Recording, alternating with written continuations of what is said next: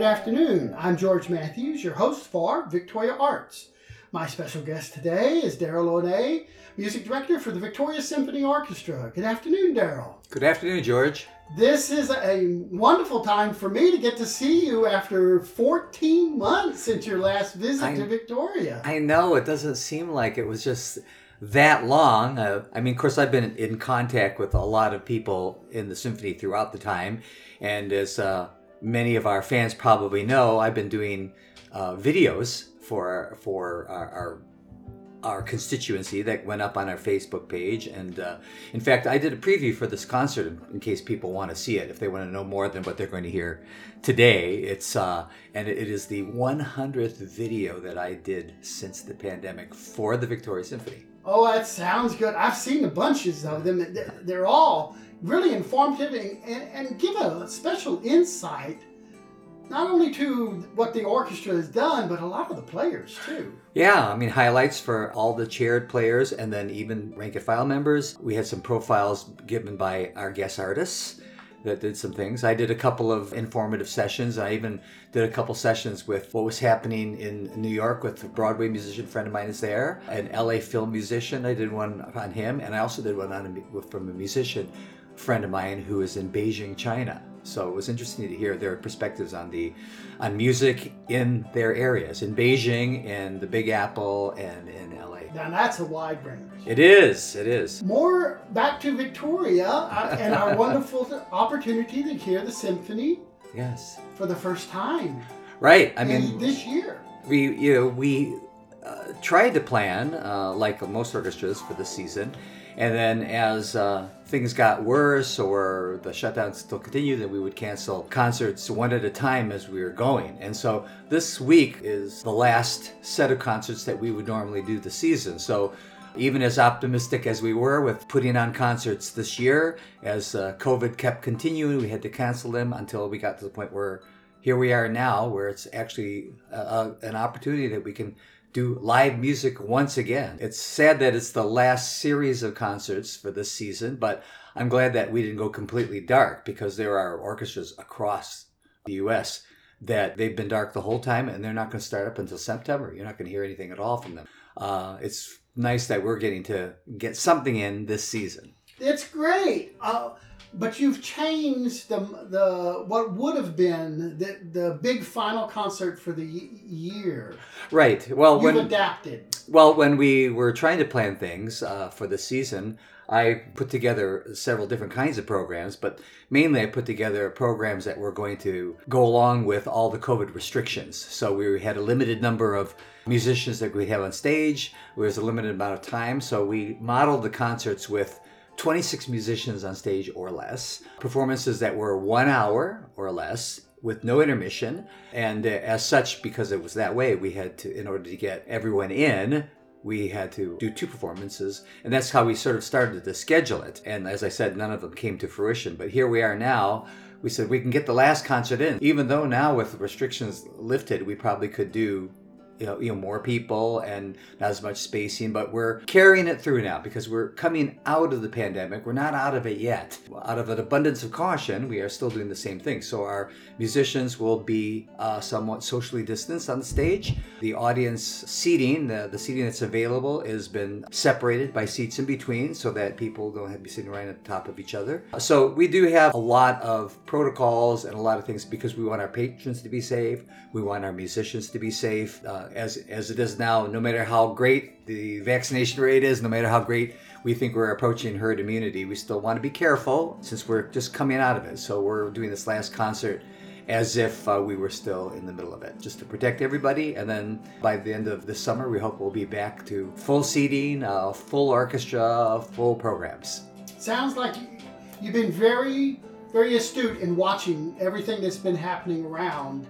And it's very knowledgeable of the symphony and yourself to be able to do this concert when so many other orchestras, as you say, cannot do anything.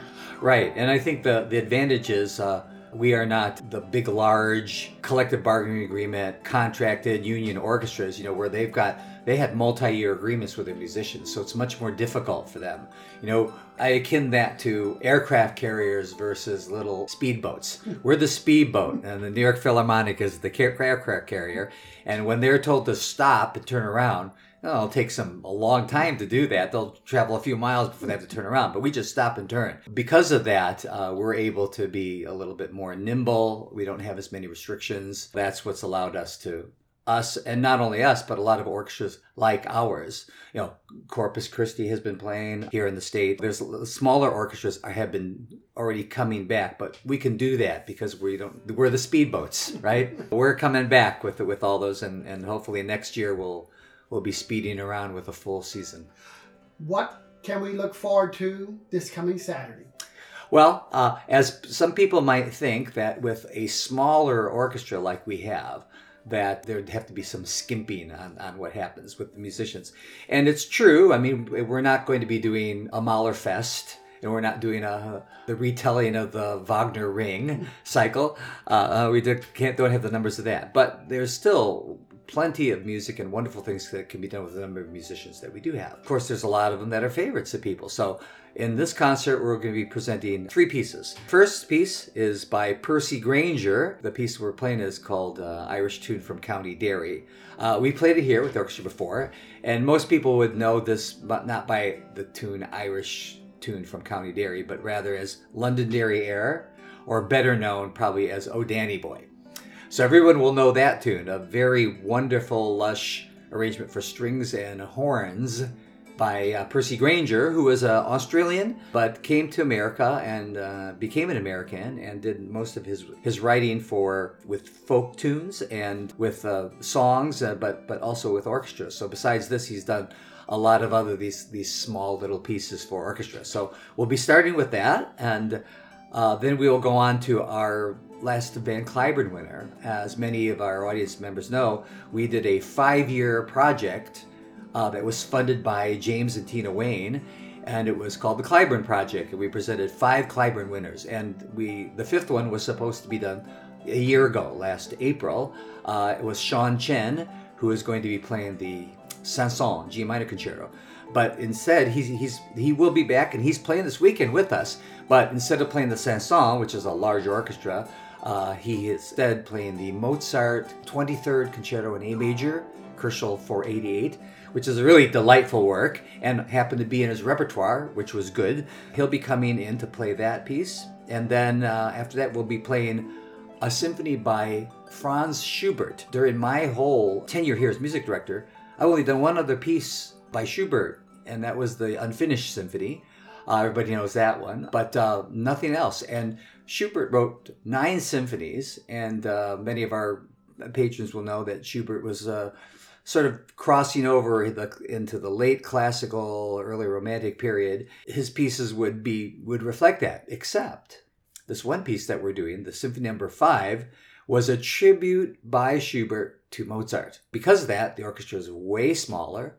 It uses the traditional forms that you would find in a Mozart symphony, 4 movements. Traditional song and trio form in the 3rd movement, for example. Very quick last movement, bright and happy first movement, 2nd movement very slow.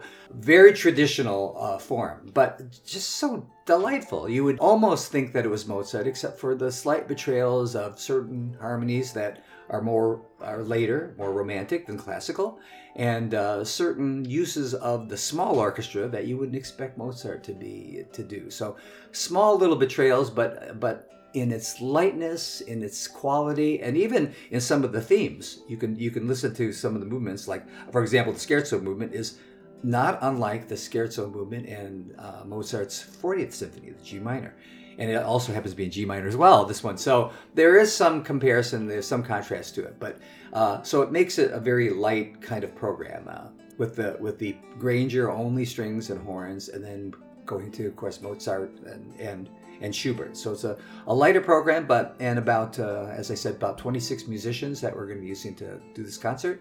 Even 26 musicians are going to be able to create wonderful, beautiful sounds, big sounds, small sounds, poignant sounds, all kinds of things. And I'm looking forward to the program immensely. Now, you're in your normal home, the Victoria Fine Arts Center on the VISD campus, but you're doing two concert times, and the concerts are a little bit shorter. So what times are the performances? 2 on Saturday, and the first one is an afternoon matinee at 2.